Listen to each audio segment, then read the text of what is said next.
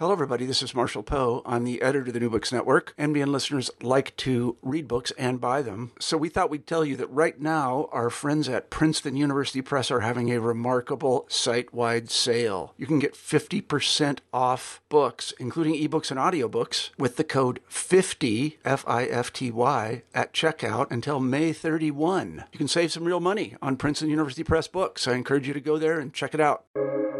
Welcome to the New Books Network. Hello, and welcome to French Studies at the New Books Network.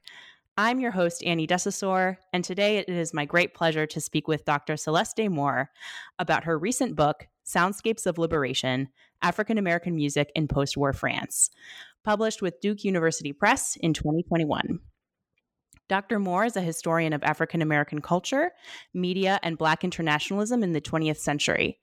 The book we will be discussing today, Soundscapes of Liberation, was awarded the Gilbert Chinard Prize from the Society for French Historical Studies.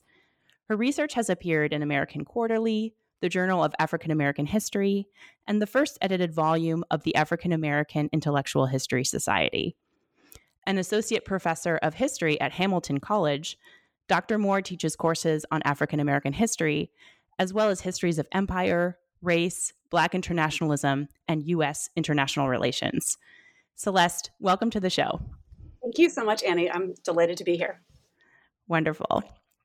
So I'd like to begin by asking you to tell listeners a little bit about yourself. Where did you grow up? What drew you to study history and French history in particular? And why France? I'm just reminded of that great book, Why France, right? There's a lovely and interesting history of people approaching that question. So I grew up in Durham, North Carolina, and really didn't have a direct relationship to France other than, French language classes with a sort of decidedly Southern accent at that point in my life. And I think that, I was reflecting on this question, and this kind of bigger question, I suppose, that underlies my work is, am I a French historian? Is a question I asked myself a lot in graduate school and to some extent on the job market. And now that I'm settled in a sense, it's kind of a different question. But I think I'll come back to that. But I think the thing that really has long driven my research, or I think is at the base of my research, is an interest in why people are drawn to things, to culture, to histories, to music that is not their own. And what does that engagement or interest look like, particularly within racial terms? And, one of my early experiences, I guess, or foundational experiences was before college, I did a program where I was teaching English in Hong Kong and met expatriates for the first time, and was also really interested in how people I think things I didn't have a language for at the time really, but the class and racial and social hierarchical positions and all that, how it was being navigated in that space. So I think that's what really has really driven the work is, what are people getting out of something? What is it? Why is it interesting to them? What does it call up or help them experience they might not otherwise? And obviously there's a lot on this topic in terms of, U.S. and African American history, that in terms of the question of cultural appropriation and other forms of extraction. So I think that's one of the big questions that's long interested me. And the other, I think, piece, because there's a few different pieces of my kind of biography that take me here. The other piece I think that I don't always articulate, but it was pretty foundational for me, is work I did in the kind of economic justice world in the early to mid 2000s.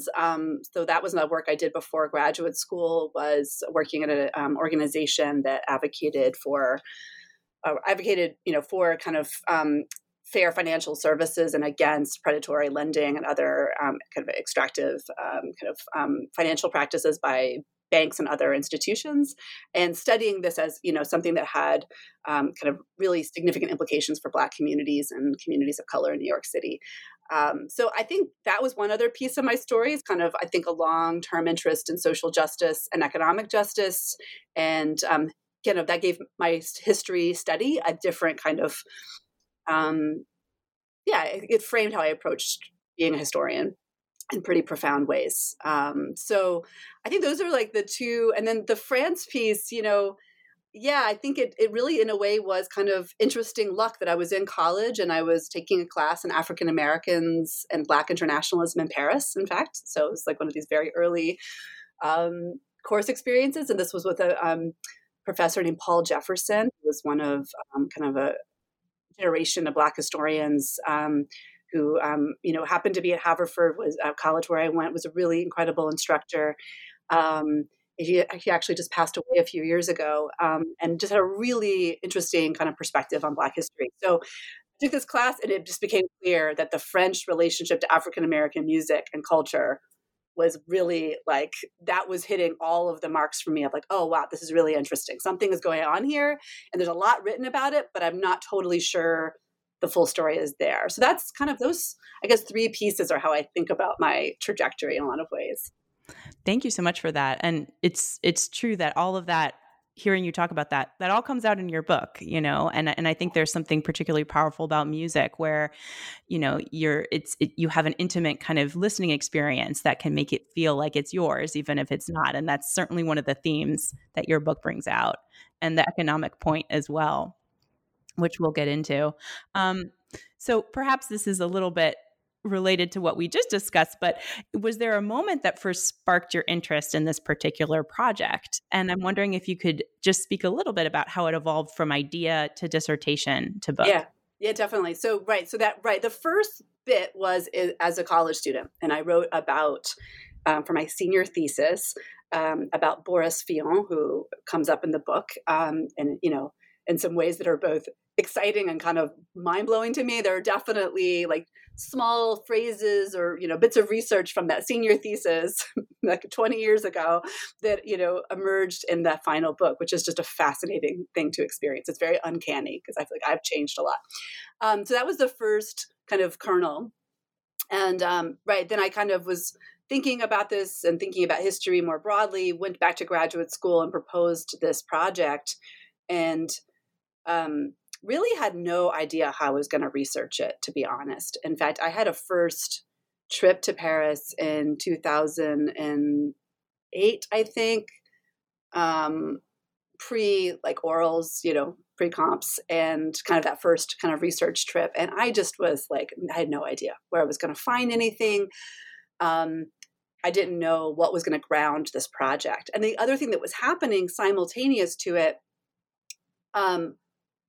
I was working on this project at the University of Chicago, where I was a graduate student, and it's called Mapping the Stacks. It was led by Jacqueline Goldsby, who was then at Chicago, and it was a Mellon-funded project that was kind of premised on the idea was that, to tell African American history, you need to have archives. Like the archival basis of that history is what is the first necessary step.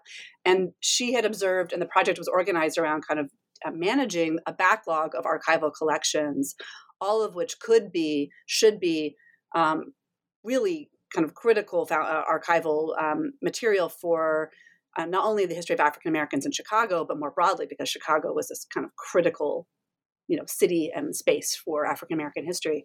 And I was hired on that project around the same time. So I was processing archival collections with other members of the team. It was a lot of us from history, literature, film studies, and learning from archivists at the Vivian G. Harsh collection where I worked about best practices. Like I was like really deep into this question of archives, and I was there doing that, right? And then I had this project, and I was like, how am I doing this project? All I can seem to identify from the written material out there is magazine articles, critical, jazz criticism, right? That was kind of, and I just didn't really feel that energized by writing about just published work in journals and magazines. Around that time, right? So I'm in my archival sort of, moment. I'm thinking about the project. And I end up going to the BN, at the Bibliothèque Nationale in France and Paris, and meeting an archivist there. And she made some kind of offhanded comment. This was Anne Legrand, who's lovely. It wrote a book on the critic Charles Delaunay as well. She said, there's this guy named Sim Copans who was a radio host, and I'm pretty sure that he's donated some of his books or something to the local library in Souillac, which was a small town in the south. It's a small town south of France. She said, I don't really know much about it, And so I'm like, okay, something, right? And so I reach out to the archivist there, and or she gives me the name, Geneviève Boujou, and we start to communicate. And I don't know if it was a question of translation or just sort of uncertainty, but she just, she's sending me what they have, and it's like just a long list of all the books they have of his. And I'm thinking, all right, well, maybe I could do something with that, right? Like maybe someone's book collection could be the basis of some interesting historical point. So I still go there, like on a sort of like a wing and a prayer to Souillac to start doing research with her. And I remember this really distinctly. We were in, I think it's like the Palais de Congrès in the small town. We're in the attic because it's all in boxes still, all these books and stuff. And I'm looking through a book of his, and I see a memo, or like I think it was a memo or something of this was someone who he worked for the State Department. I'm sure we'll talk more about him. He became a really critical figure in the book. It's a memo, or it was like something about his work on the radio, because he was a radio host. And I showed it to Geneviève, and I was like, look, this is so interesting. And she was like, oh, if you are interested in that, we have boxes of that. And I said, oh yeah, that's actually what I'm interested in. And it was this incredible moment where just this whole archive just kind of unfolded before me. And again, it was totally unprocessed. So all of a sudden as well, my experience working on this archival project in Chicago, right? Totally different context than this French archive. But then I also started to feel this connection, right? As I'm reading through, going through the materials in this unprocessed collection, right? I'm seeing letters from Langston Hughes. I'm seeing correspondence with Aimé Césaire about the 1966 festival. I'm seeing kind of long, like written histories and kind of correspondence about what African-American music is.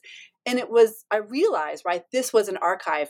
Now, this is also kind of this interesting question of what am I and what is this book?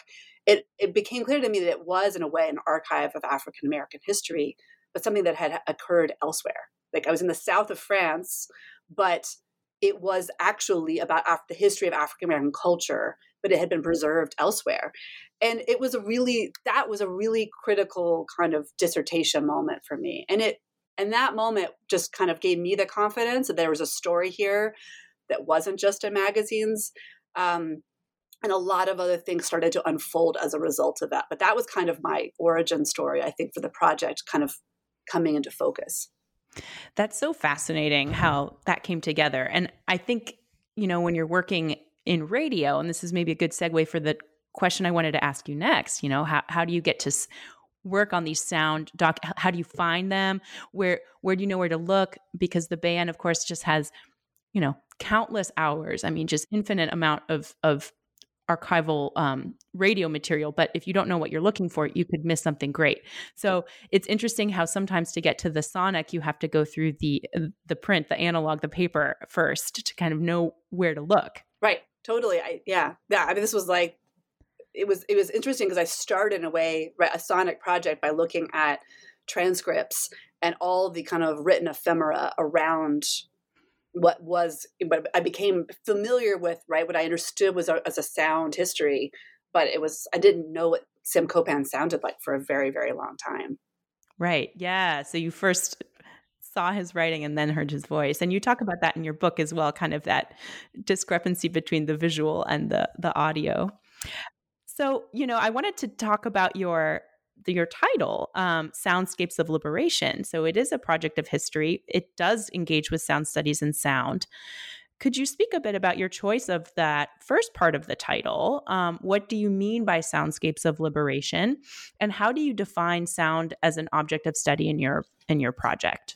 Yeah. So it's thinking about the first titles of the book that I was trying out in various forms. In fact, the title of my dissertation was, I think, Race and Translation. So I was actually, at that moment, imagining the book in more of an interpretive translation, intermediation kind of form. And it was helpful in a lot of ways, and then in some ways not, right? Because it was kind of taking me into kind of almost like an application of something with a whole lot of meaning and weight within kind of the question, literature, literary studies, trying to apply it to kind of sound. And I mean, again, it was fruitful in a way, but not actually really getting to what I was trying to do. And then I think I was kind of navigating or thinking about, right, networks and circuits, and the Atlantic world was kind of, and then I think at some point I realized in beginning, because sound studies was not a part of my own dissertation or graduate training at all. Something I really only encountered toward the end of the graduate period, I think. And, I guess I know that it has existed well before, my time, but I do think it's coming into kind of greater visibility or audibility, thanks to the work of people like Jennifer Stover and others, right, in the Sounding Out blog and other places. And so I think when I was reading, beginning to read, into grad school, kind of early part of the kind of revision process, reading more deeply into sound studies, the question of, or the idea of a soundscape, right, as something that both exists in one place, right, as a way of describing one sensorium, and thinking about, sound not only as something that you hear, but is shaping how you experience and understand the world. That was really helpful. And then when I started to think about it, and it was helpful on a kind of micro level, right? I was able to use that idea to kind of gave me more like, kind of, I guess more grist for my intellectual mill. This is back to another college advisor who would always say this. As I was thinking about, a group of young people, right, as I write about in the book, gathered around one radio set at a sanitarium, or as I was thinking about a particular concert venue or a sonic encounter with an album, right? In one of my chapters, I begin with this kind of real or imagined encounter with the boxer Joe Louis with a French young boy. Like these moments, I think, started to kind of get sharpened, a sense of what was happening when I was thinking of it as not just a moment in which people heard, but a moment in which someone's sense of the world was getting kind of shaped by virtue of not only what they were hearing, but how they were hearing it. And then I think when I also kind of, the other piece of it that was really helpful in thinking about soundscapes was, that to think of it as something that extends through technologies, obviously beyond one place, right? That it connects, on one hand, connects people and connects a kind of listening public, think of like Kate Lacey's term, but also as something that then creates all kinds of interesting misunderstandings and misapprehensions and differences of experience because of the scope of that listening experience, because what you're producing on the radio is being heard in different places in different ways. And so that idea, and then the liberation piece for me was a way of speaking to that, I guess, in a way, that misapprehension and apprehension of something, right? That African-American music is about a kind of, it is emerging from a kind of liberatory project in many ways, and is resonating for some audiences as that, as a kind of mechanism of solidarity, a sound of solidarity, as a way of connecting. But it's also kind of, all kinds of things that's signaling. It's also signaling kind of, an idea of liberation, a possibility of liberation from, I don't know, on other terms, like a personal liberation or freedom, right? Which is not quite the same as like an anti-colonial liberatory movement, but there's kind of different, I think I saw in the book, in the project, a lot of white French listeners in particular who were getting a sense of kind of their own possibility of, some kind of emancipatory, possibility from African-American music. So there's that piece of liberation. And then there's also this dimension where African-American music is being wielded as a political project, right? In which, so it's almost kind of counter-liberatory, right? It's actually about, it's about entrenching power. It's about gaining power. And so it's kind of, there's kind of an irony there, right? It's like this music coming out of, as a kind of, a music that's coming out of the possibility or hope of emancipation, liberation, civil rights, human rights, and yet is being, wielded in these different ways. So I guess, I was trying to capture in that title, right, the sonic dimension of the whole project, but also a lot of the kind of tensions and contradictions that I think are coming out of this music and its distribution and its diffusion. Right. And I think that's something that's really is captured in the soundscape because it's about communities, right, that are and kind of sites of listening and different communities that are formed around this music in ways that are sometimes contradictory or highlight tensions. Yeah, and I think also, right, that it can actually exacerbate hierarchies and kind of power dynamics, right? It's not just kind of a, sound as something that brings everyone together, right? It's like, and I'm interested in both of those pieces. So interesting. Yeah, so let's talk now a little bit about the subtitle of your title. So your book talks about African American music, and particularly in the post-war period, even though you also talk about the Cold War period and the decolonial period, which we'll get into.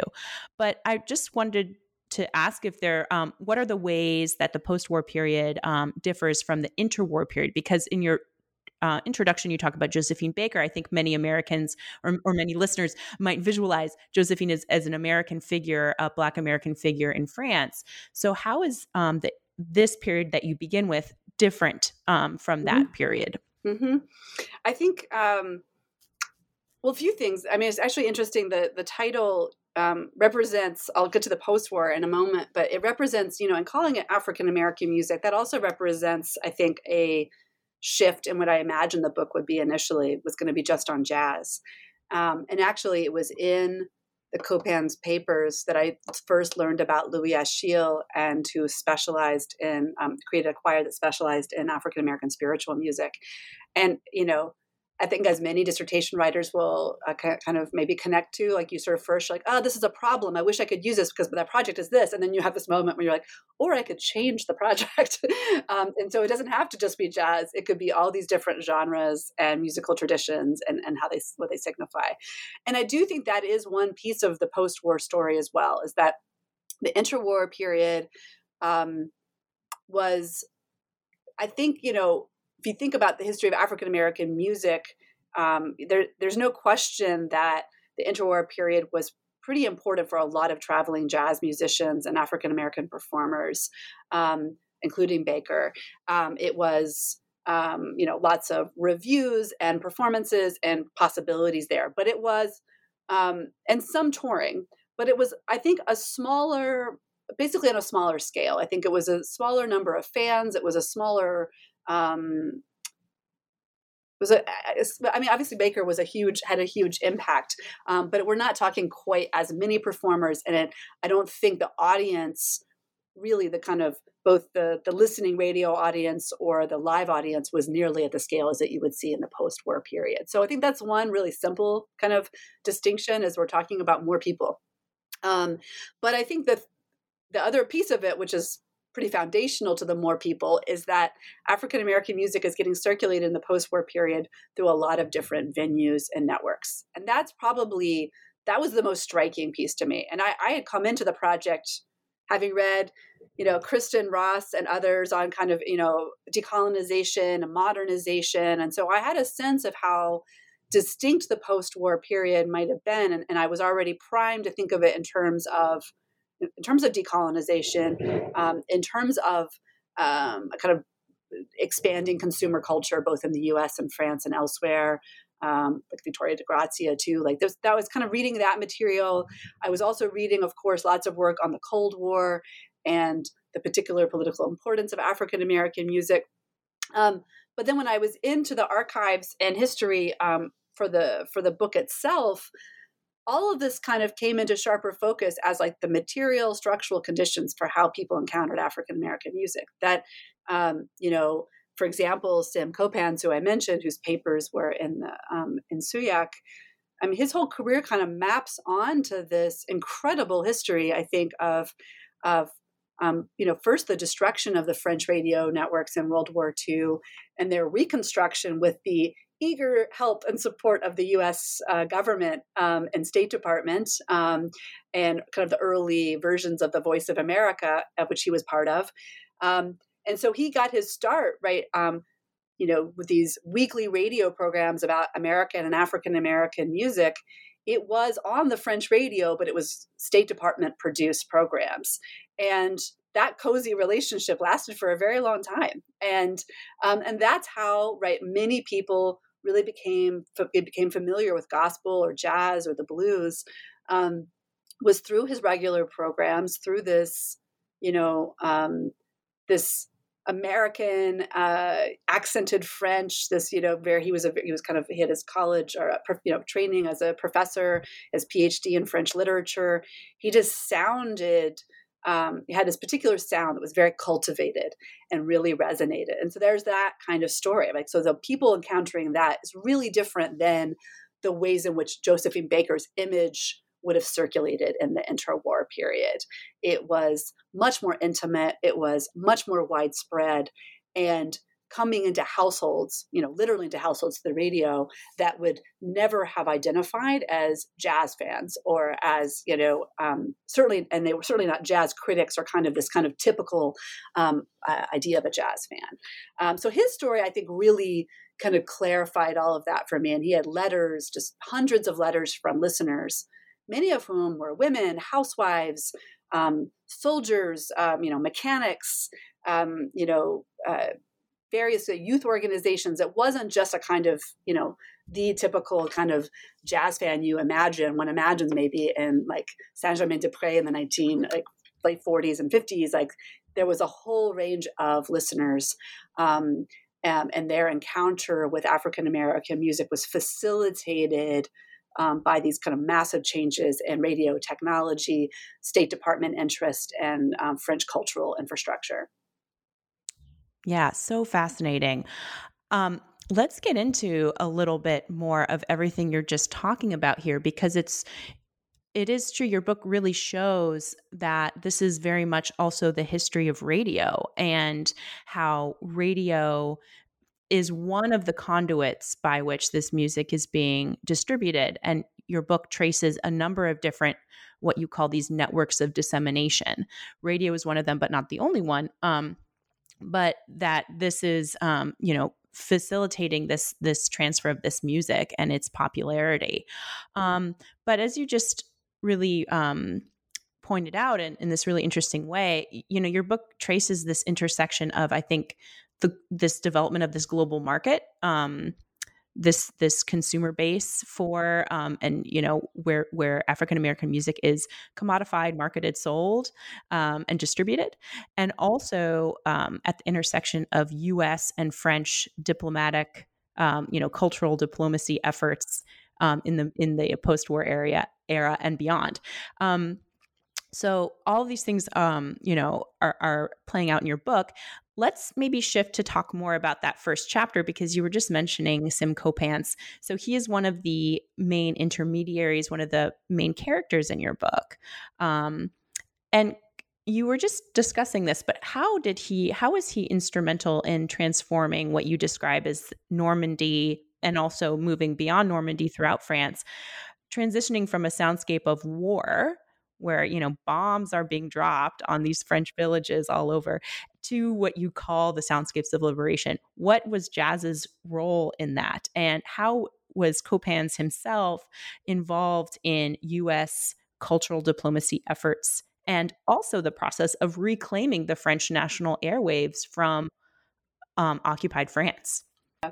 He is such an interesting figure. And as soon as I'll just say, as I discovered him, it's like he was everywhere. And you mention him to anyone in France of a certain age, they remember.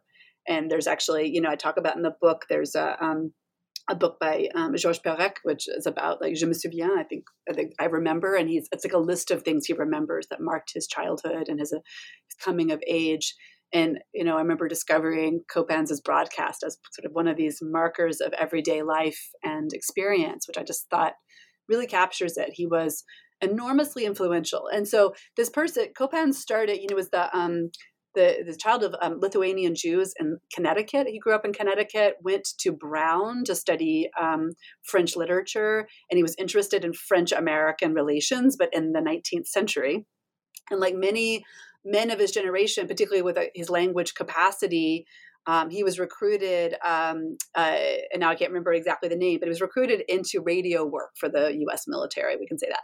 And his first, he came to France. I mean, he had been in France before and he'd actually been involved in some kind of activism, among kind of anti-Francoites and the Spanish Civil War. So he had his background in kind of leftist politics, but then found himself, right, as part of this military infrastructure in the Office of War Information eventually. And so when he came to France, it was just after the Normandy landings.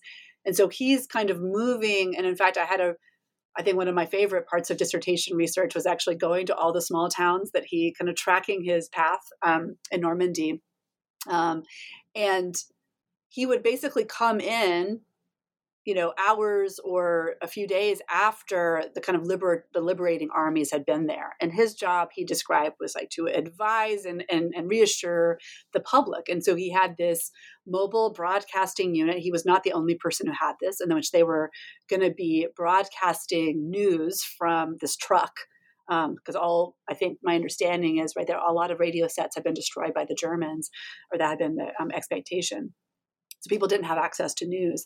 And the way that he brought people into the town square, and all these different squares around Normandy, was by he needed to play music. And what he chose was jazz. And what he chose, and then this kind of gets into this infrastructure question that became so interesting, right? Once you start kind of digging in, what he had access to were victory discs, or V-discs, which were some of the only albums or records being produced during World War II due to a strike, as well as scarcity concerns. And so what he was, it's this military issued record. And in many cases, I talk about in the book, he was playing, I think, a recording of Blue Skies by, I think it was by Tommy Dorsey, by a white jazz musician, was using this to kind of reassure and bring in this audience. And it was, for me, a really interesting, again, soundscape to start to think about. Okay, so here is a Jewish American professor of literature, right, who's been trained in radio, who's there because he can speak French, who is, I think, at this point and for the rest of his career, hiding his Jewishness, right, presenting, I think, as white to the French, to his French audiences, and bringing them in through the performance or the diffusion of an African American musical tradition that has been kind of shifted or warped into something else. And I think this whole, and that's all happening in a history that I think, actually, as I started writing about it many years ago, it feels like, or researching, I was just starting to dig up material that other people have since published on, and I'm really glad about just really how brutal this landscape was, not only for the French, but also for African American soldiers. And I believe that there's the more recent book, I'm blanking on her name right now, at Wisconsin, about rape in World War II, about the African American soldiers. Essentially, this is one part of the story, were accused and court-martialed and hanged, actually, as a result of accusations of rape by French women at a just really disproportionate kind of level compared to their, how many African Americans were in the U.S. military. So that there's this is, in the same places where Sim Copans is broadcasting jazz from his little truck, are the same places in which I was finding just kind of, really horrifying material about how the local population was responding to Black GIs. And that's not the story that I think people want to tell about the French relationship to African Americans. Certainly, it's not a part of the mythologies of liberation. That liberation actually occurred alongside and was a kind of precondition for racial violence, I think, is something that I'm glad people are starting to uncover.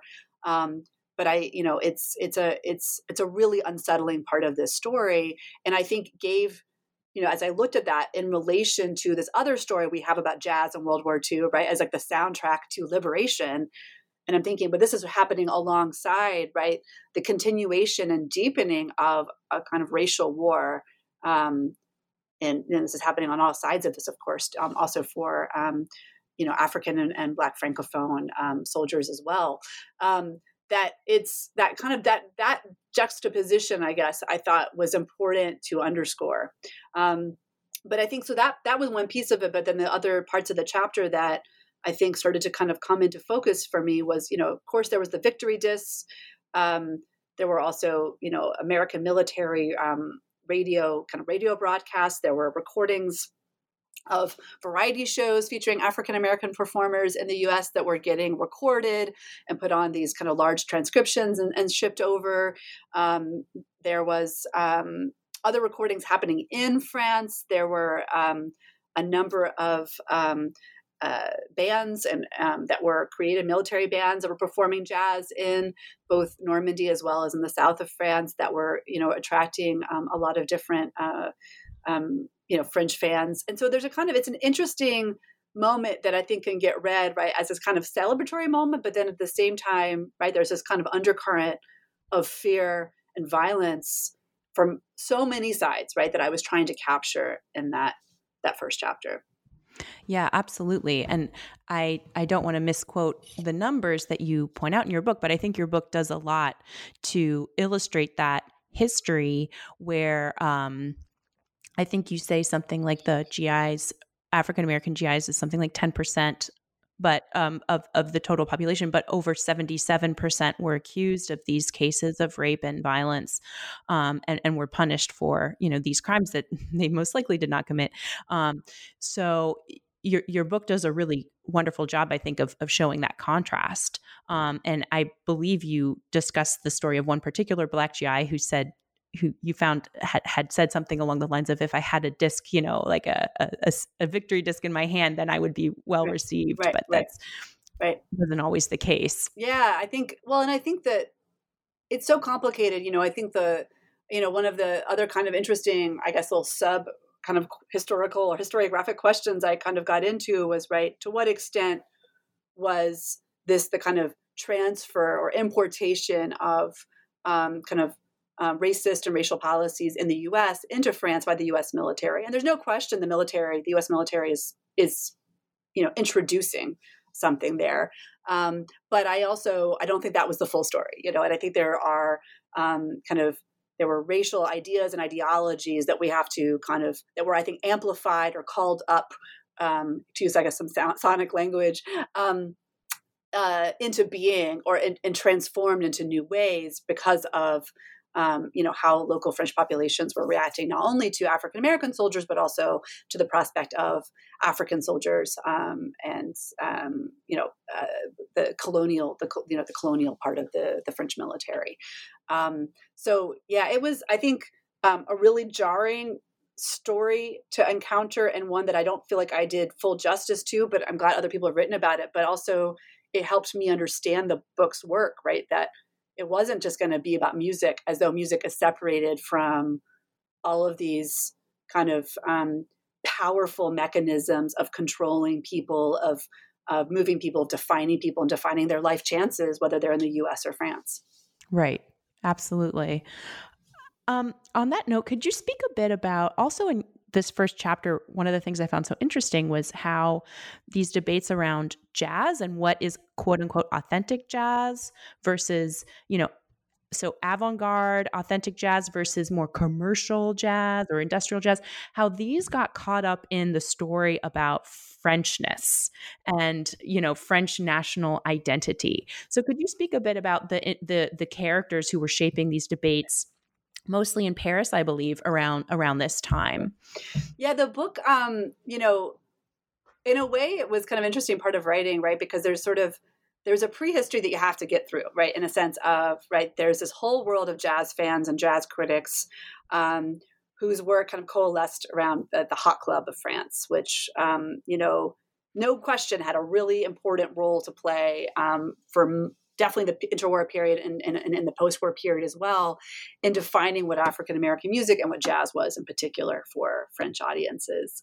And, had a powerful role in, the careers of a lot of musicians. And that was the work of Charles Delaunay and Hugues Panassier, who were jazz fans, jazz critics. Delaunay was I think really a pioneer in discography, right? Like keeping track of all of the records of particular musician or band. This really obsessive and and celebratory. I mean, they were enormous fans of jazz, and they produced a lot of written material and knowledge about African-American music, some of which of course had its own particular kind of, vantage point or perspective, and many of which, one might argue with, but, or much of which one might argue with, but the Hot Club, part of what defined it and then eventually also kind of led to its kind of falling apart at various points was this debate around commercial versus authentic jazz, or traditional versus bebop, right? And anytime you get into debates around authenticity or what is authentic, especially when it comes to African American music, that you are in some it's not it's racial. It absolutely is about racial identity, and it's about the possibility or capacity of white observers, critics, interpreters, right, to control that conversation. And the other thing that I think was, that I became really interested in as I was tracking their story is that it also was definitely about money. It was about profit, and it was about, I think from a kind of marketing standpoint, right, you create tension or drama or debate, and then everyone gets invested, and then everybody who's involved in that makes more money because you've heightened the tension, you've heightened the stakes for caring about what this music is and what it means. So anyway, they formed the Hot Club in the 1930s. It was a fan club. There were listening parties, and they did a little bit of recording of musicians and some distribution, but it was really mostly about supporting or facilitating access to jazz for white French jazz fans, and doing so through the importation of records and the invitation of African-American musicians and white musicians, jazz musicians as well, to France to perform. And a rather, the Hot Club, the Hot Club's, I think, kind of sense of itself, right, even as they were kind of developing a fan base, was also to be kind of unlike, they were separating themselves from the kind of the average consumer of jazz, right? The people who might have come across an album or interested in Josephine Baker or something. This is like kind of, they're distinguishing themselves from this kind of more average listener. They are like this kind of chosen, it had almost kind of a quasi-religious quality about it. And so that sense of like their particular role and expertise in jazz was challenged by World War II, in which suddenly there was a limitation on not only access to jazz materials, but also to visiting musicians, and African American musicians in particular. And one of the things other people have made this argument. This is not my original contribution, but there's a lot of, I think, mythologies around jazz being kind of counter, something that was banned by the Nazis, something that was banned by the, not possible. But in fact, I think the sort of strange truth is that jazz actually flourished in a lot of ways during World War II. It did have associations with Americanness and Jewishness that were played down by many people involved in the Hot Club world to emphasize its Frenchness. And I think that has always been part of the story, right? The Frenchness was either because of their critical capacity, like the jazz was French because of their ability to discern what was good about it. And maybe also this kind of connection between the French and New Orleans. I mean, there's that as well. But then actually in World War II, it became an opportunity for a lot of French bands to perform and come together. And one of the really interesting kind of, stories I tracked within that was also the experience of Caribbean and African jazz performers who found themselves in this really precarious position, as seeing the opportunity, right? Like African American musicians were not there. there was some interest in, right, the idea that a Black performer represented or could authenticate a jazz experience. And yet there was also this sense, and I think belief for many white fans, that it wasn't the real thing.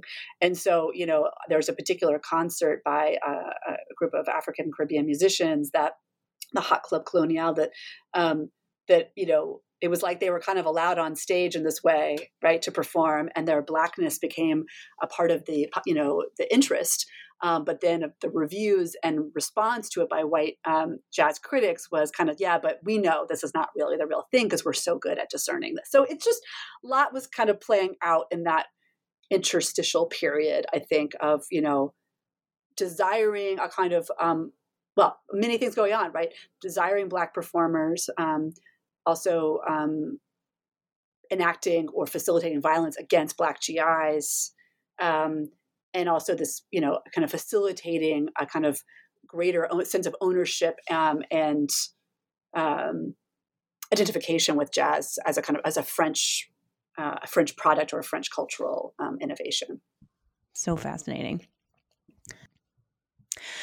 Great. So on this question of authenticity, let's move now to chapter 2, which as a literary person, I really loved, because you're switching from kind of talking about, sound and the infrastructure around it to talking about books and literature and the ways in which kind of these discourses of authenticity are appropriated by white authors and publishers. So could you speak a little bit, you mentioned Boris Vian at the beginning of our discussion today. Could you talk a little bit about the 2 texts that you analyze in this chapter and how your reading of these texts fit into your book's overall story?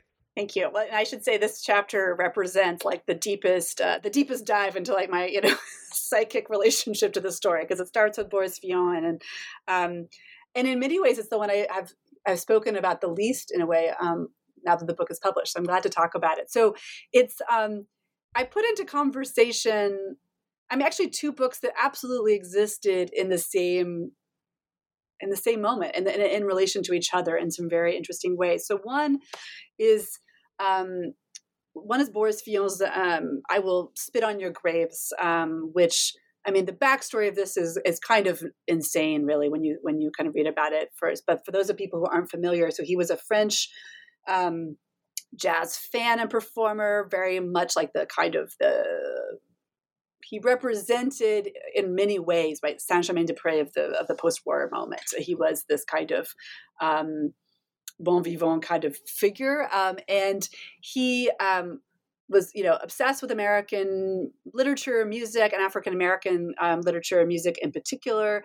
And it's all kind of apocryphal in a way, or like these kinds of mythologies that are produced from this moment. But he wrote, or he kind of on a dare, perhaps, wrote this book that was supposed to, the idea was he was writing something that was, he claimed, and was marketed initially as his own translation of a book by an African American writer, actually a former GI that he had invented, named Vernon Sullivan, who supposedly wrote this book about racial passing, racial violence, like this. It's like this very like kind of sordid, kind of highly sexualized account of the experiences of 2 brothers, one of whom is passing for white, and the other who was eventually lynched at the end of the story for his relationship with a white woman. I think the book has a lot of problems in a way, but it's an interesting text, and the way it was marketed and the way it was taken up, and the kind of political or kind of social questions that seem to unearth are really interesting. And I think he's really interesting. So there's that book. And then the other book that was published around the same time was, again, supposedly the autobiography of Mesmero, but actually co-written with Bernard Wolfe, who was, Bernard Wolfe was a leftist, kind of former Trotskyite writer.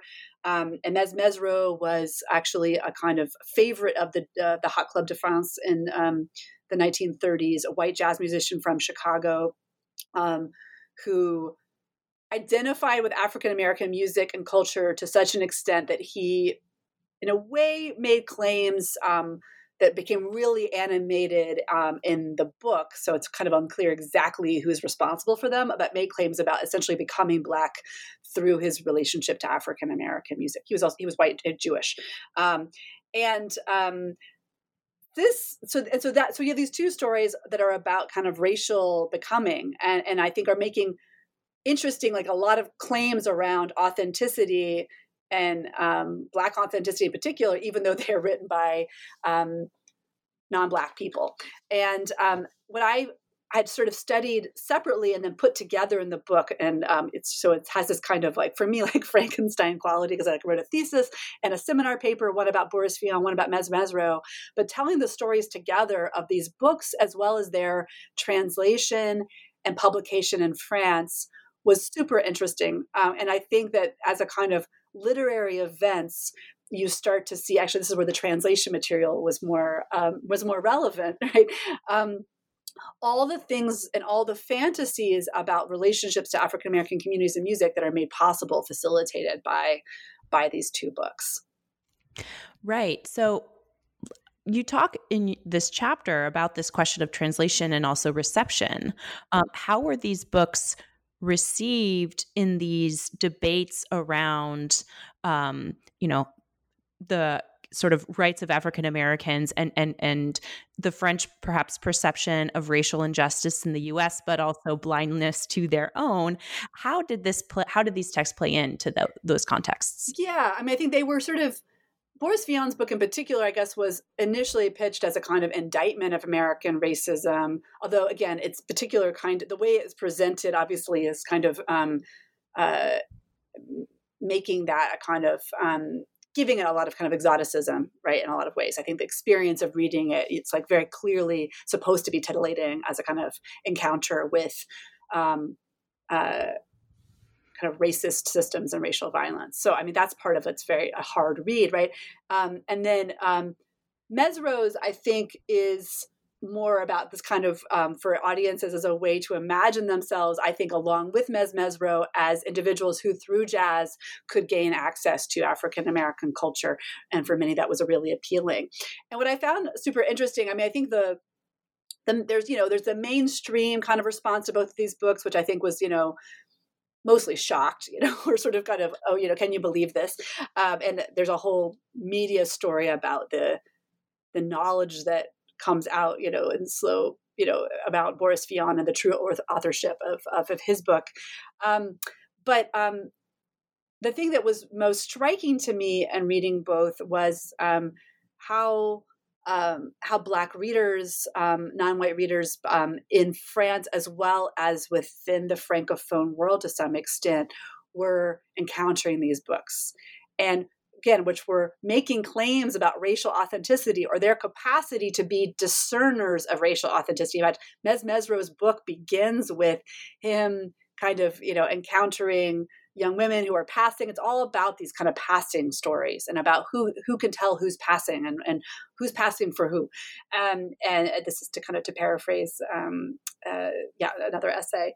But then, the question of authenticity or racial identity kind of been kind of framed as a kind of interesting, topic, and one that had obviously like a lot of commercial interest, right? People are buying these books. So it's clearly something that's resonating with a lot of audiences. And so I think for Caribbean and African writers and critics, I think they had a range of responses. But what I found interesting, and I kind of noted this throughout the book in different ways, was like, this was then becoming, right, in a moment, the immediate post-war moment, in which their own claims or their own forms of resistance to French Empire and French racial systems of classification, racial violence systems of kind of the ways in which race and racial identity is figuring into so much of the kind of French society and not really being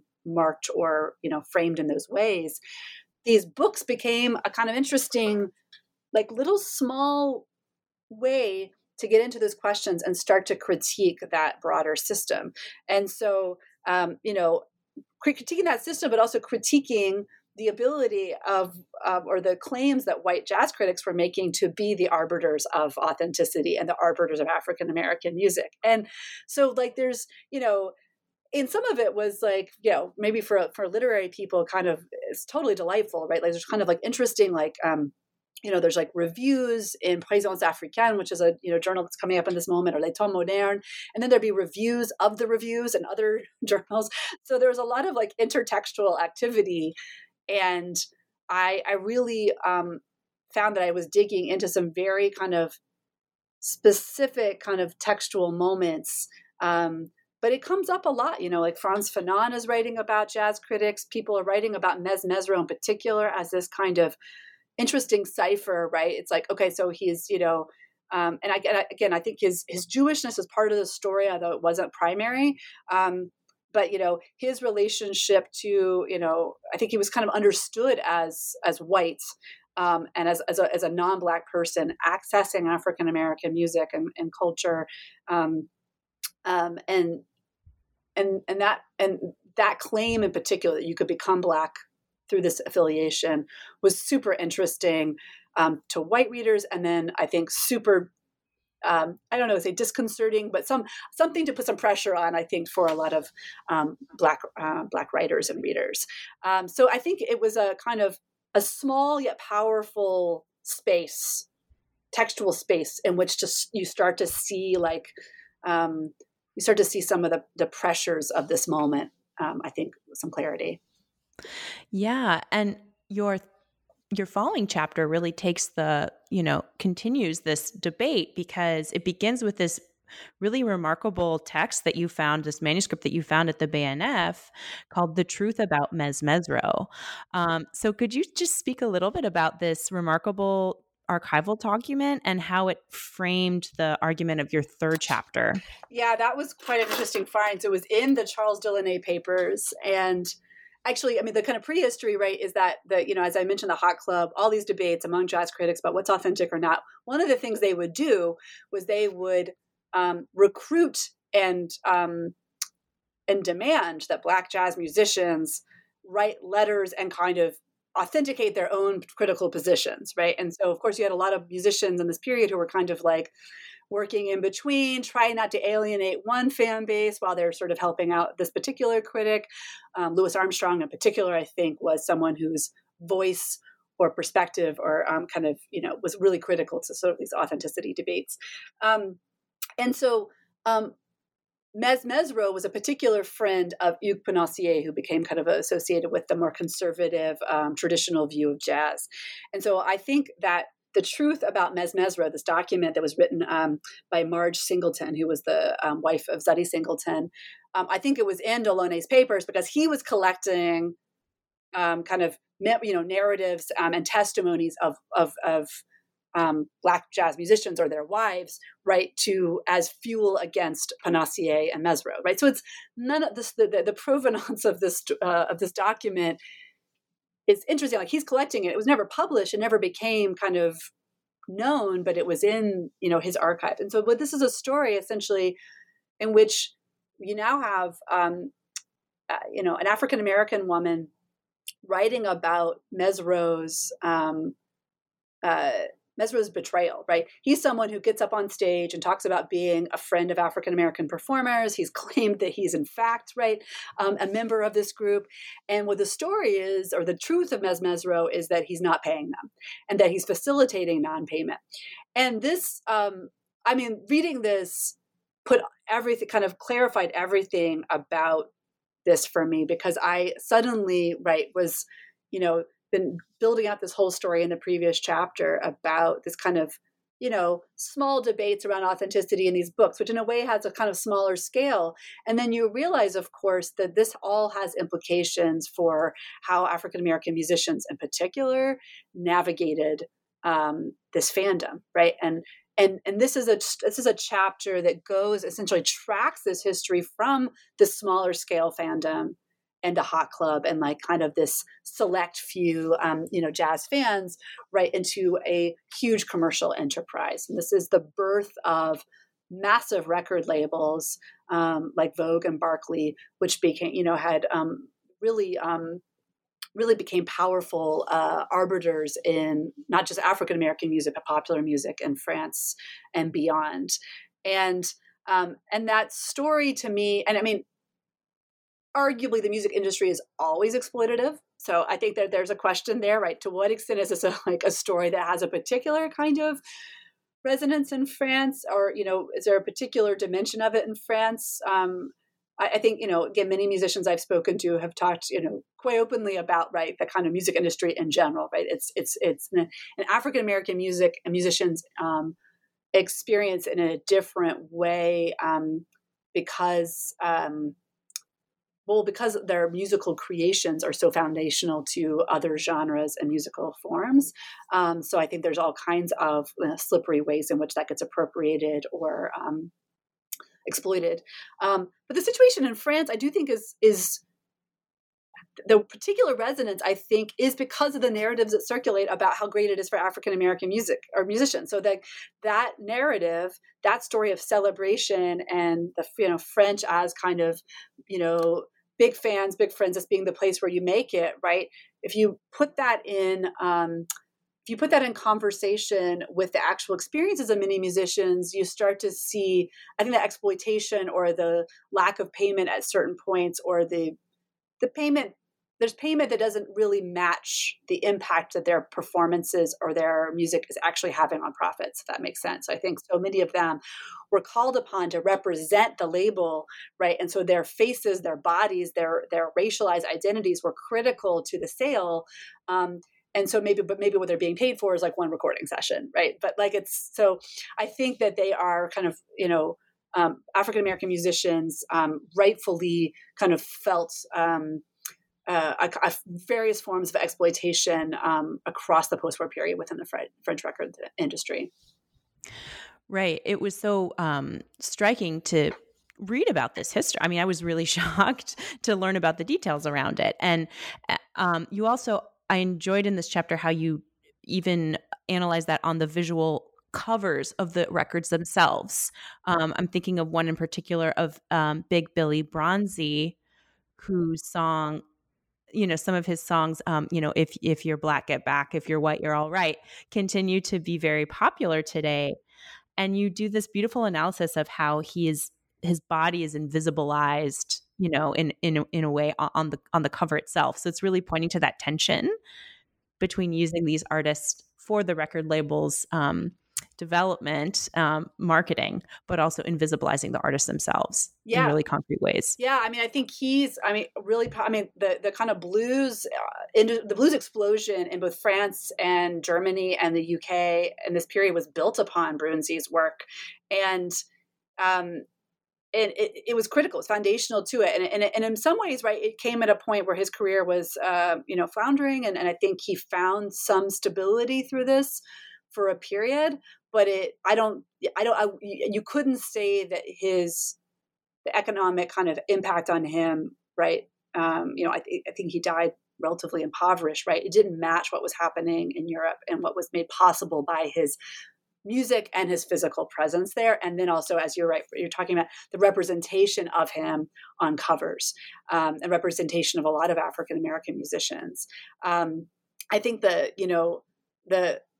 other one that really strikes me is the career of Sidney Bechet, who was incredibly successful. I mean, he was, in fact, did make a lot of money in France and had, I think, there's kind of famous, stories of him, like in his kind of cars and his homes and his marriages, right? There was certainly a success. And I think, but he saw and wrote about and talked about in interviews, like he was very clear about exactly what had happened there and how that was not something that he's, blinded him to the kind of racism he saw in France and toward people of African descent.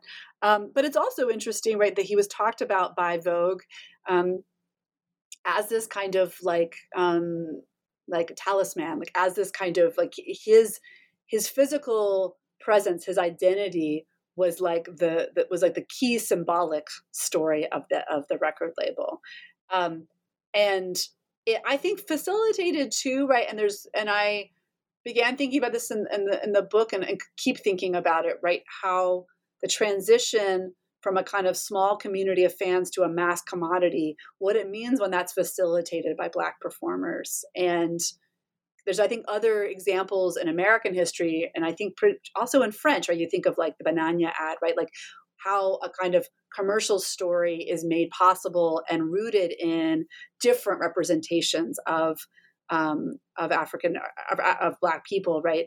And their embodied presence on those goods. Like, is that something that's making that kind of transition to a mass commodity form, palatable or possible, right? Is it something that people are uncomfortable with and is given a kind of a different weight or authenticity, back to that question, because of representations of Black people? I don't, and I mean, again, there's lots of that story in the US, right? Whether like Aunt Jemima or Uncle Ben, like that, that Black people have kind of given a commercial identity to something that might otherwise be a kind of, seen as a kind of inauthentic move to, pancake mix from, doing it yourself. Like there's this kind of interesting role. And so I see a kind of parallel there in this story as well. Yeah. So fascinating. I wanted to switch gears and talk about the other major genre that you discuss in this book, which is the spiritual. Because you go beyond jazz. Could you tell us a bit about who Louis Achille was and what the Negro spiritual meant for him, and what was his role in making this genre of music popular in France to the degree to which it was? He was another figure who just I'm so grateful for the opportunity to have written about him, and also to his family who made possible and actually just donated some of his papers to the municipal library in Lyon, where he was from. So he was born in Martinique from a very bourgeois, wealthy Martinican family, very unique in a lot of ways. They, the Nardal sisters were his cousins. So the listeners who are familiar with their salons, and that's kind of a foundational part of the Negritude movement. So Achille was born in Martinique, was studied in France at the Lycée Louis le Grand. He was part of, a very kind of, unique cohort of students, friendly with, Georges Pompidou, but also, in that moment, Leopold Senghor and Aimé Césaire, who were also students. So he's right there in this world, helping translate conversations at the salons of the Nardal sisters, meeting African-American writers and educators.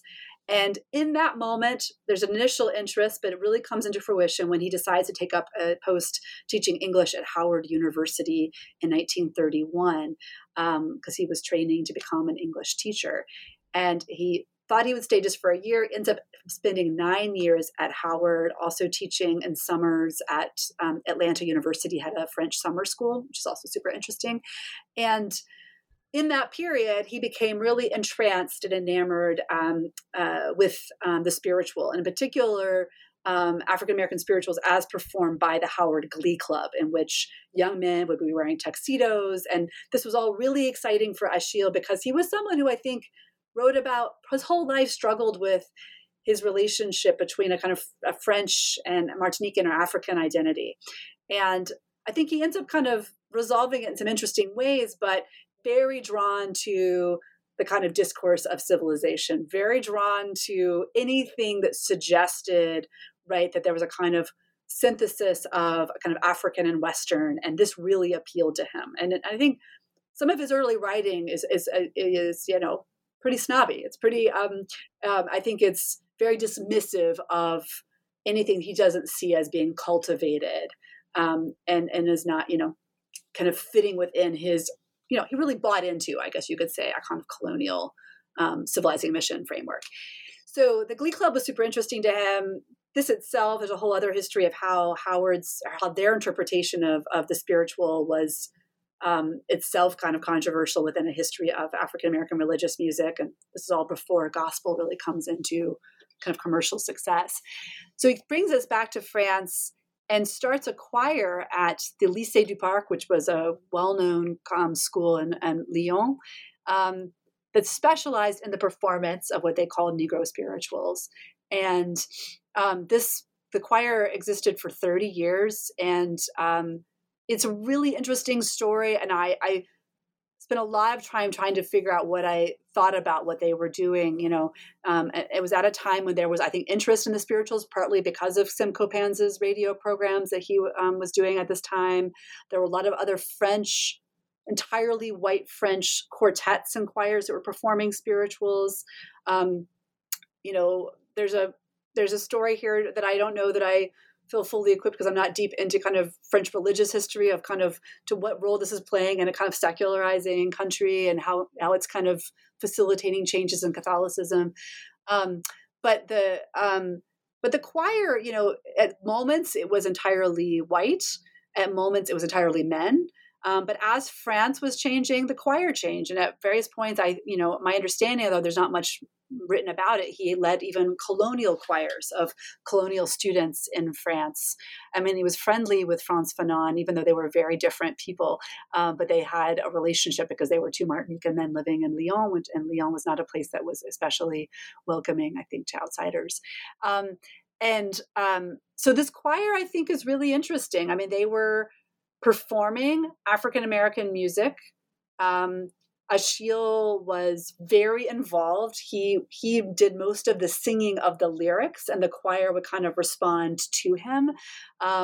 He was always physically in front of and part of the choir's performance, which I think is really interesting, because it wasn't like he was just kind of giving this music to a largely white choir to perform. I think his physical presence and his own racial identity, right? I think I think that was a part of what he was doing.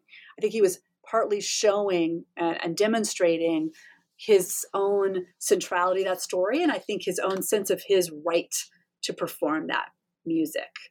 I think there's really interesting material to think through about what it means when, and this happens all the time in the United States, right? Like spirituals are frequently a part of like school or college choir performances. And I think that is an interesting space to consider, and how that is done, and what it facilitates, what kinds of knowledge and encounter and a proximity does it facilitate, and what we think of that. I think I don't have a full answer, but what I did observe in the choir that he led, the Park Glee Club, it was that there were many conversations about racial injustice and racial inequality within the choir, and that all the former participants talked about their growing knowledge of that and their familiarity and appreciation for African American music and history as a result of it. So I think that there's no question that there had to have been a sort of the appeal, the attraction to that experience was about, there is a sort of a story of appropriation. There is a story of proximity and how that feels. And I think that was certainly part of the appeal for a lot of people. But I also, don't know that I would dismiss it entirely, right, as a kind of act of appropriation or expropriation. I mean, there was no profit to be made, right? And also, I think Achille's presence gave it a different tenor than some others. So it's an interesting story to me, and one I continue to wrestle with to think exactly about what was going on. Right. And it is very different from, your previous chapter where you're talking about the development of this commercial label, record labels. He's doing something very different. At the same time, it is being broadcast also through radio, and in some cases through shortwave radio to, colonial spaces, including in Africa. And so I want to make sure we spend a little bit of time before the end here talking about that post-colonial era that you explore in chapters 5 and 6. So in 5, you revisit Sim Copan's again and his role in the Cold War, in The Voice of America, and during the Cold War period, but also how this music is received on the African continent. So can you speak a little bit about that, about the link between African American music and African music, and who are the intermediaries that are making these links in the end of your book? The story is in part a continuation of a lot of the earlier parts of the book, which was interesting to me, right? So again, the Copan story was fascinating because he was, doing his radio programs on the French radio, and then through the State Department, and then in the mid-50s, he actually transitions to being an employee of the French radio, no longer with the State Department, which I think definitely had to do with McCarthyism and his own relationship to the State Department, though it's not entirely clear how that played out. But then he became a freelancer to the State Department, and actually he was involved with Radio Free Europe. So I can't say that he was definitely involved in a kind of Cold War kind of infrastructure. But he started to do these lecture tours in provincial France, but then started to expand from them to doing lecture tours in North Africa and in West and Central Africa and in Francophone and the Francophone Africa after the kind of decolonization. And this was all facilitated by the State Department, and I think facilitated by his own interest in speaking to. For him, he was really interested, I think, in speaking to African students and African audiences about African American music, because his whole lecture circuit was a lecture premised on African American music and being African. I mean, in a sense, tracking a transatlantic story. He was not interested in a story about jazz that went from New Orleans to Chicago, or, he was really interested in connecting this, and he was using the work of ethnomusicologists and recordings that, now kind of folkways, the folkways records that making the kind of connections. And I think he was, like Waterman, and I can't remember some of the other ethnomusicologists he was talking about, but, it wasn't entirely his own creation, but he was facilitating a French and Francophone encounter with that story, right? That if you hear recordings of drumming in, West Africa, you're going to see parallels with, this recording in Alabama, whatever, at the same time. So, that's what he was doing. And I think his radio programs were being broadcast throughout the Francophone world and the post-colonial kind of French Francophone world through the early to mid 1960s. And that was, hard-won knowledge for me going into the French kind of national archives and finding all of these programs of, how his programs were circulating in that period. And so that was one piece of it.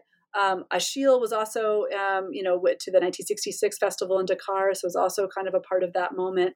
But I think that the story of how African American music was heard, and I can't make claims to having, this is in some ways, I think the end of my book, it's kind of a culmination as well as a kind of a point of departure. I'm not someone who's, I wasn't able to do extensive archival research in multiple African countries. I was largely working in Senegal and from published materials. But the time in Senegal that I was there was so interesting to begin to encounter a new cohort of intermediaries and becoming acquainted with a story of intermediaries that was linked to all the stuff I had been talking about before in the book, right? The record industry, the French radio infrastructure, the State Department, some circuits of Black internationalism, even the kind of, circulation of books and media.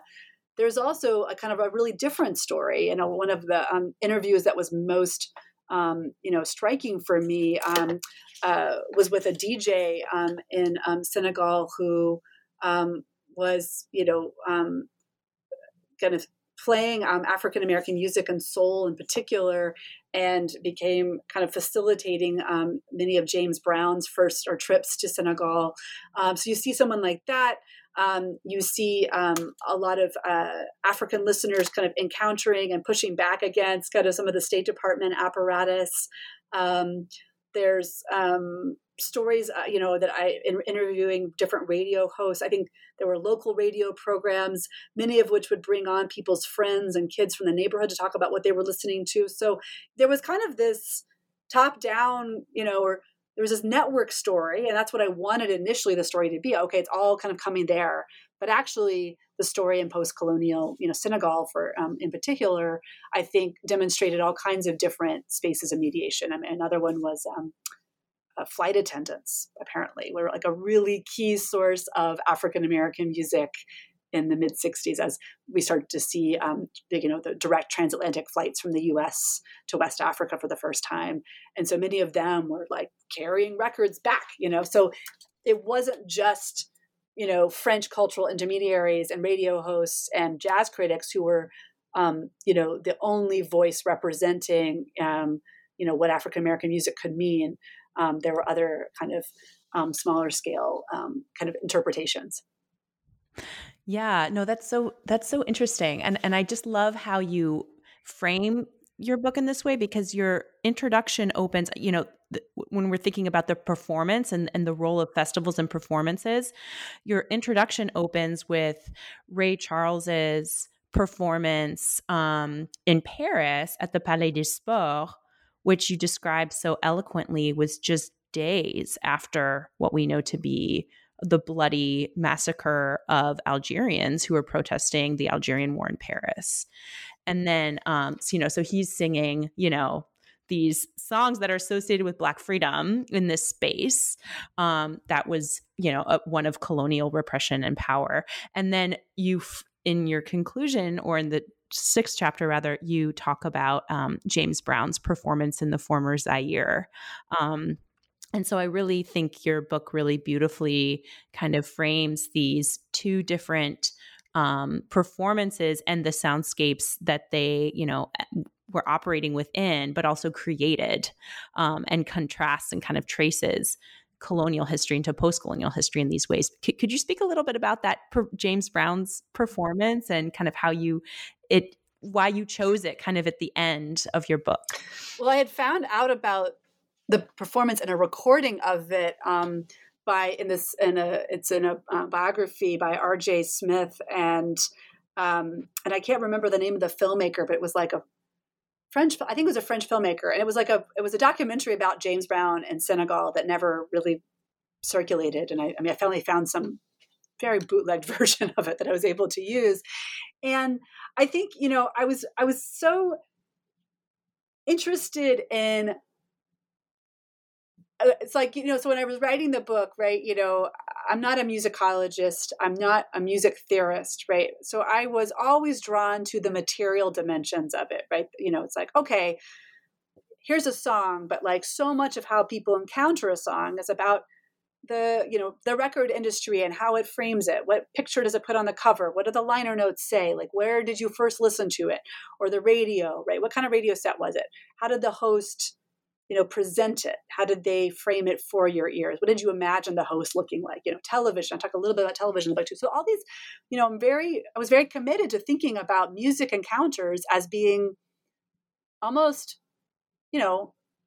really material driven. I mean, they weren't just kind of happenstance. There was so much to, understand about what went into shaping that experience or encounter. But then musical performance, right? Spaces of performance, concerts kind of blow that up a little bit, because of course it's all about all the ways in which that performer ends up on that stage and you, the audience member, end up in that space. And, the Ray Charles story in particular feels like you really do want to be attentive to all the structural dimensions that not only made it possible for French audiences to be there and be listening to Ray Charles and loving Ray Charles, but also all the ways in which that enabled them to not hear or see what was happening in France, in Paris at that same time. So it's like the structural, I think, dimensions actually are very helpful in that case. The James Brown performance that I talk about, and I was, I was reading work by James Sneed about repetition and what happens in a kind of an African-American music and vernacular. And it was such an interesting performance space to take note of. There's a kind of, I think Brown is making all kinds of decisions. He's like running into the crowd in ways that, probably his, handlers were not thrilled about. And it just became clear that the performance space can also be a space of total surprise and improvisation, to be sure, but also just unexpected kinds of decisions and encounters, right? And I became more attuned to how James Brown was responding to his audience, even in some of his vocalizations, responding, I think, in a way to a call to prayer that he may have been hearing. I'm borrowing a little bit from R.J. Smith here too. I thought it was such an interesting kind of insight, and began to think about that, right?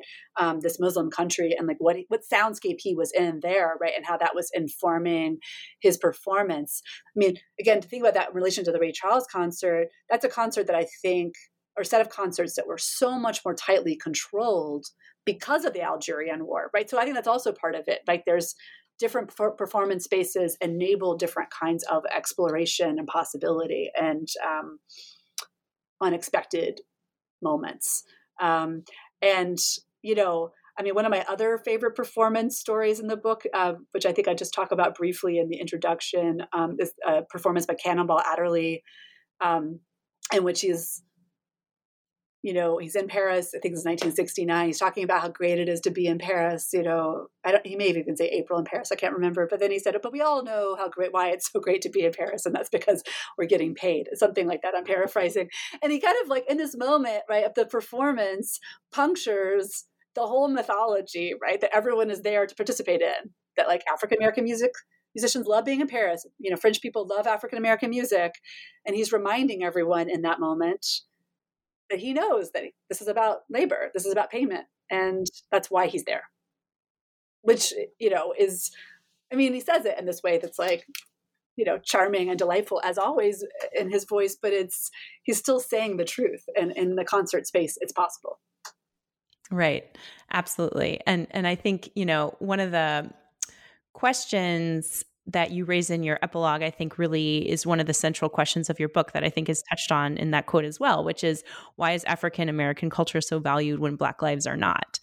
And I think your artists, your book really shows how these artists have been, co-opted and used in these different ways, but how they're also kind of using their platform to, to certain degrees, so the degree to which they're able to create agency for themselves and to have these moments of, of self-affirmation. And certainly we see that in the final James Brown concert as well, and kind of the symbolism of his presence there, and also the value of his image and his music for African audiences. You have that beautiful photo of girls dancing to right. the James Brown record. Right. He represented a kind of form of masculinity. There's a lot to unpack about James Brown, but in terms of what he represented, right, there was a posture and an exaltation, I think, that felt kind of in a way was able to kind of come out in its fullest form in these spaces. And I think it's incredibly interesting to think about how, right, African-American performance as well as Black critics and audiences and writers, how, right, I think that they recognize this tension that you were just talking about, that I bring up in the epilogue, of African-American music being valued and Black lives not, right?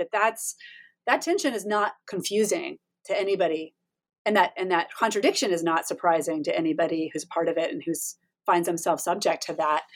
So the question is kind of, what do you do with that, right? To what extent does that become a kind of narrative or discourse of authenticity or expertise, or opens up certain kinds of possibilities to then critique, a broader kind of cultural, structural, sometimes it does. And then sometimes I think it just is something that is a truth that people see and accept and just recognize themselves within that structure. And so, there's other stories of people who didn't necessarily speak out as a result of that, the knowledge of that contradiction. But we're never, I think, blind to it. I think it was something they were aware of. Well, Celeste, before we let you go, let me just conclude by asking what you are working on currently. Where's your research going from here, and what can we look forward to reading from you next? There's a lot of pieces of the book that have been continue to be interesting to me. I think the intersection of race and capitalism, and the history of media and sound media in particular. I have been, I'm co-teaching with a colleague here, a class in sound studies, and I am just finding myself reacquainted and delighted by that body of work. So I'm not entirely sure the shape it will take. It's all very early, and it's a whole different bag of tricks to create a new project after something that has been this long and process. But I'm interested in, I guess, two twinned questions of objectivity and race in media, and how that that has kind of unfolded over the kind of second half of the 20th century, and how Black journalists and media makers and producers navigated that. I think the global dimensions of that story continue to be interesting to me as well. So I'm starting to kind of look into various journalists and producers, people working within the media industry, and trying to think about, how Black producers and journalists in particular kind of responded to some of the kind of expectations or, definitions of objectivity or journalism and its practices, and the ways in which that, ways that sometimes they adhered to those, and in some ways created alternative spaces for producing knowledge or sharing knowledge with Black readers and audiences. So, I think kind of picking up a lot of different pieces that were most interesting to me in the story. But and I hope it takes me back to France. There's definitely a French part of the story. I'm not. It seems like I always get back there somehow. So I hope so. Well, one can hope that one's research allows for that, right? One can always hope. Well, Celeste, thank you so much for this really wonderful conversation.